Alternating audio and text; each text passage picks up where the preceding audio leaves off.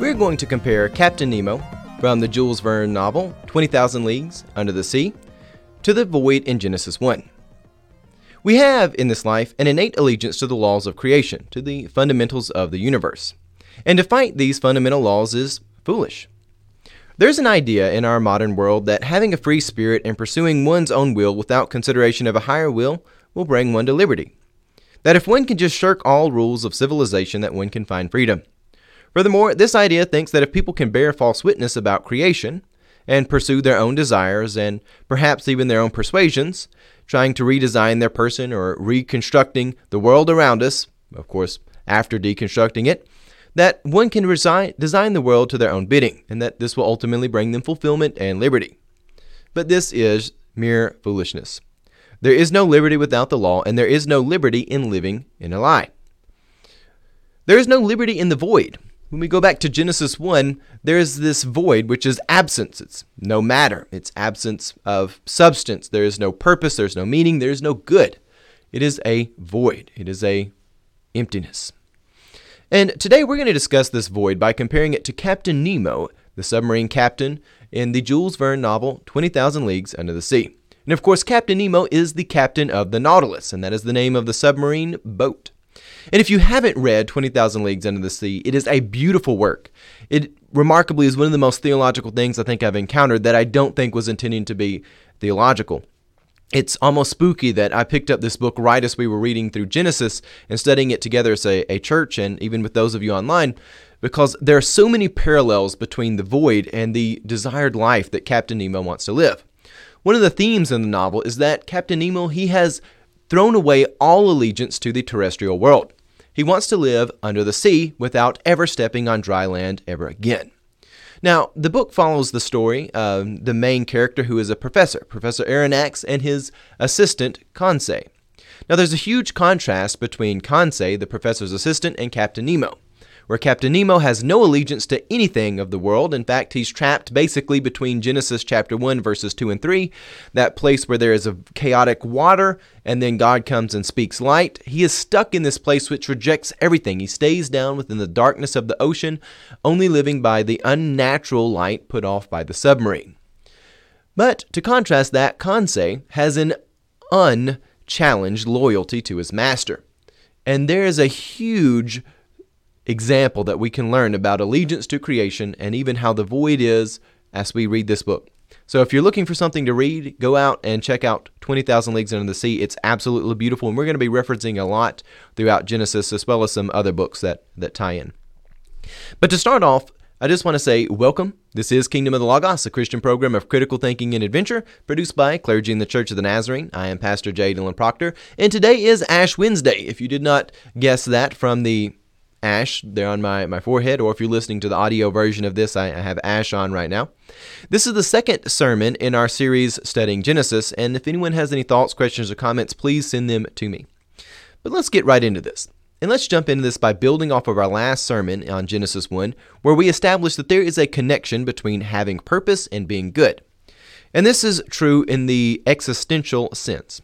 As God speaks the various particularities of creation into place, the state of being considered good cannot be separated from each particularity's designed purpose.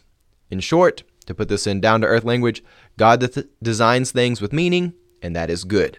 You can't separate having meaning from being good. Now, that doesn't mean that any meaning is good, but it means the ones that are designed by God, they are good, and you can't separate those things from one another. And when we use the term good, we're not meaning it as saying something is nice or it's okay and we like it, but it is something which is actually derived from God. It has an eternal good about it. There's an element of virtue connected to this. The framework of creation is centered around a certain set of universal goods, or perhaps one might call them universal rules. As we look at Genesis chapter 1, we find that God puts things together in a particular order. And not only does each aspect of creation have a purpose, but each of these various aspects of creation, they must respect one another. And what I mean by that is God says, "Let there be light," and there is light. But the light, as God separates it into night and day, it cannot choose that it is going to perhaps shed light on the sea, but not the dry land. It's just not something that the light can do. The physics of the universe, they are set in motion. And everything living in this universe must have some allegiance to these rules. The light, it cannot say to the land that it refuses to touch it. The heavens above, they cannot say that they are only going to be above the land, but not the waters below. The creeping things, they cannot say that they refuse to creep along the earth or perhaps swim along the sea, but instead they will return to the void and creep and swim there.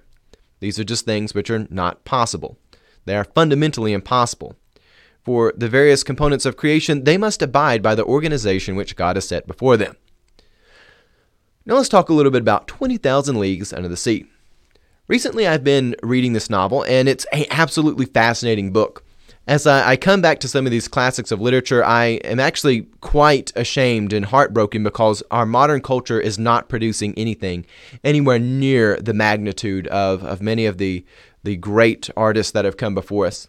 You go back and you read things like the Jules Verne novels or perhaps the Agatha Christie mysteries, and you find that these people are more than capable of creating fascinating worlds. They are some of the most theological texts, even without intending to be so.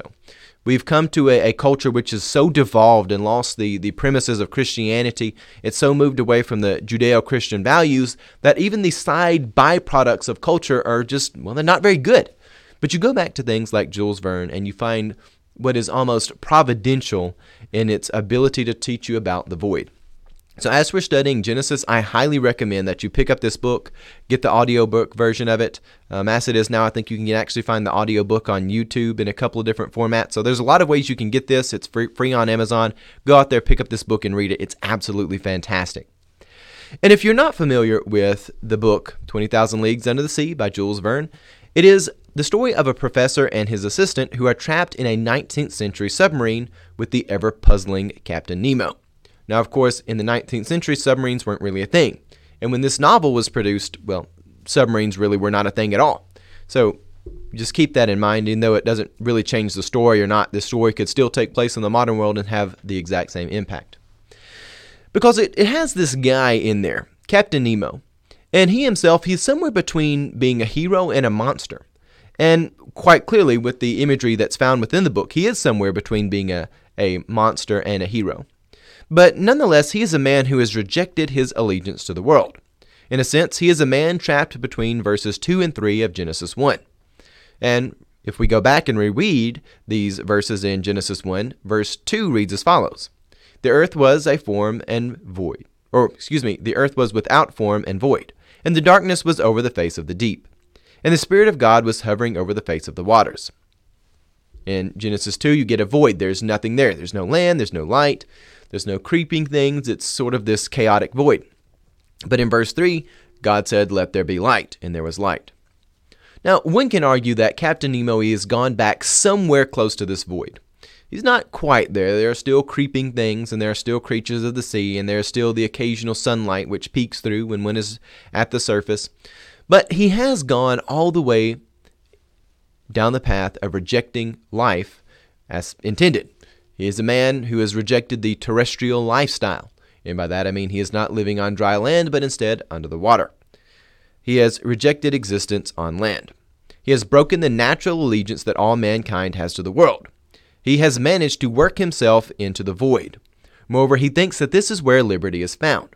Quite literally, he refuses to set foot on dry land and even tells those aboard a ship that this is where one finds liberty.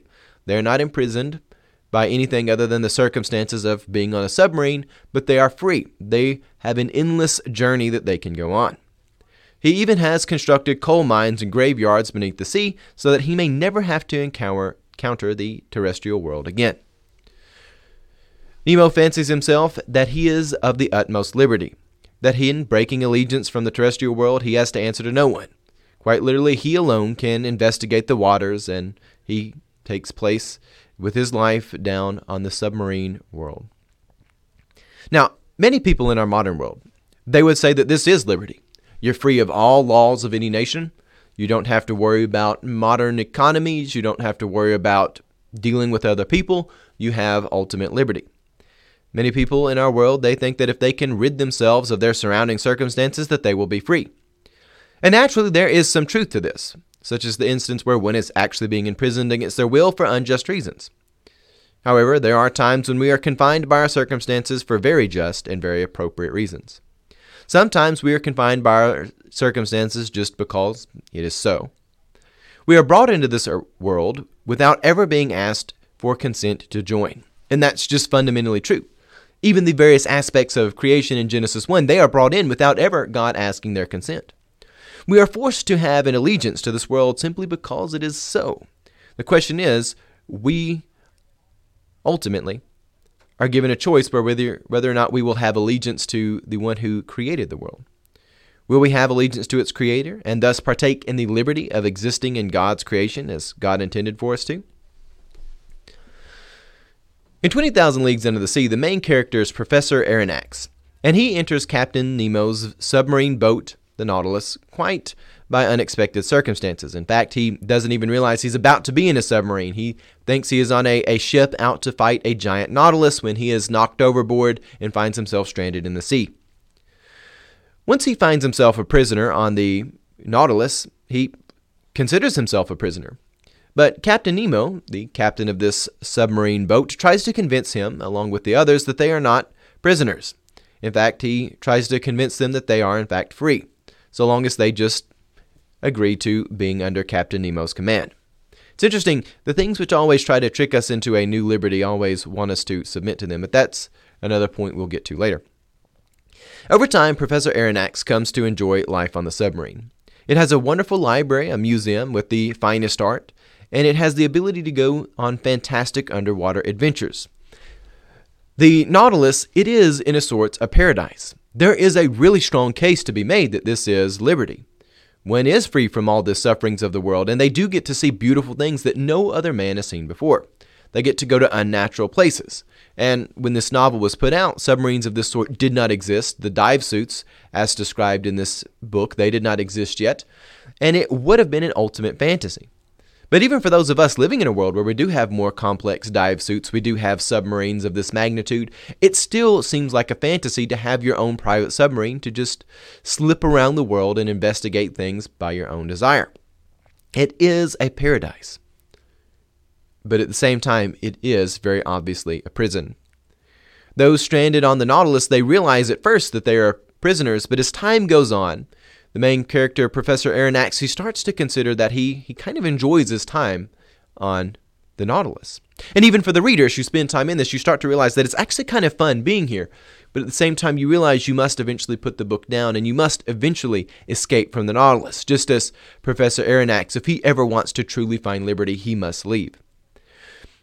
As we study Genesis, one of the themes we're going to find is that there is a temptation to curse God and die. In fact, it's a very old temptation. We find it in the book of Job, but we also find it here in Genesis. The crafty serpent, it wants people to curse God and die. And after a while, we will iterate this point with great precision. But for now, let us consider how we are tempted to live in the void. And that is a mechanism where we go to curse God and die. It is a place where we curse God in entering the void, and also we end up dying in a place without meaning when we go there. Living in the void, the temptation of going to the void, it is a very dangerous trick. The mechanism which tempts us to go there is a very dubious one. There is this desire we have to live in a world free of consequences, to go live on a submarine, free from all the sufferings of the world, and to be surrounded by beauty, both that which is naturally occurring and also that which is in the finest museum. This is one of the great temptations of life. To give up the fight, to give up the allegiance we have to the world, to give up the meaning that we have, to give up any honest examination of the world, and to just give in to a, base prison. Captain Nemo's indefatigable rejection of his natural allegiance to the terrestrial world is contrasted by that of Conseil, who is Professor Aronnax's assistant. And now, earlier, as we were opening up this sermon, I mentioned that there is this huge theme of allegiance to the world. Within Genesis 1, there's this idea that each of the aspects of creation, they have a fundamental allegiance to the world. Again, the creatures of the land and the sea, they don't just get to say, well, we're going to go exist in the heavens above. We're going to go out and live in space now. The light doesn't get to say, well, I'll shine some light on this piece of land, but not that. The heavens above, the waters above, they don't get to say, well, we're going to be the waters above, but we're going to break the laws of physics or even the laws of language and say somehow we're above this, but not above that. It turns into nonsense really quickly when the laws of the universe break down. The laws of the universe, they are quite fixed. We cannot rewrite them by a whim. And Captain Nemo, he is someone who has tried to reject the laws of the universe. He is rejecting his allegiance to them. And it's a huge theme of the book. And contrasted by that is the professor's assistant, Conseil. And if you've watched the 1997 movie adaptation of this, they write out Conseil, and they instead throw in a professor's daughter who's not in the book, and they have a cheap romantic subplot, and it's so terrible. And this is why I hate a lot of modern movies and things, because they want to check boxes and say, well, we had dealt with this identity, we did identity politics, we got a romance theme in there. And in doing that, they ruin art and they take away the beautiful things from history. It's so sad. It's so pathetic. But anyways, Conseil, one of the great characters in the book, he has an unrelenting allegiance to Professor Aronnax. He loves the professor, and not any of the cheesy, watery down, terrible things our modern world would put in there and say, oh, well, there's this sub-theme. No. He has a love for the professor's work. He has perfect loyalty to the professor who is his master. The servant is perfectly faithful to the master, even to the point where when the professor, he falls off the boat, before going onto the Nautilus, he falls into the sea, and he thinks that he is drowning, only to find that his servant Conseil is there with him. And when asked why Conseil jumped to what was certainly his death, Conseil simply responds, what else was I to do? The master went into the water, so did I. This theme of this unrelenting loyalty, it's not a blind loyalty. It's not a blind trust, but it is one that is motivated by deeper things. There's a deep allegiance that Conseil has to his master. That Conseil, the assistant, he has to the professor, and he wants to do what is good, not just by the professor's eye, but he sees the work of the professor as something which is good. Their work together, their purpose that they have in this world is something to aspire for. And there's a lot of things to aspire for when one has a whole world of opportunity, when one has things to research, when there are conflicts to sort out, there is meaning, there is aspiration. But within this book, there is this sad prison, which is the Nautilus. And it's sad because it is tricky. It's beautiful and it seems perfect in every way, but in the end, it is a prison. And when you look at the difference between Captain Nemo, who has rejected his allegiance to the world, and you look at Conseil, who has a perfect loyalty and perfect allegiance to his master, you see that these are two different approaches to how we deal with the world. Fundamentally, we are in the reality we are in. We are here at this point in time in the cosmos, and we can either bear false witness about creation, or we can be honest about creation. God put the universe together in such a way that is very particular. The purpose we have in life, we can either embrace it and we can have allegiance to our purpose, or we can reject it and go back to the void. Ultimately, this will put us in a prison, just as Captain Nemo creates a prison for himself. The void is a prison. To live life in such a way that rejects the truth of creation is to create a prison for oneself. And as one reads 20,000 Leagues Under the Sea, one is placed in this position where you've got to ask yourself, do I want to just give in to a prison? Do I want to give up my liberties to be surrounded by beauty that ultimately is probably going to get boring, that is probably not going to keep us satisfied because it's so overwhelming?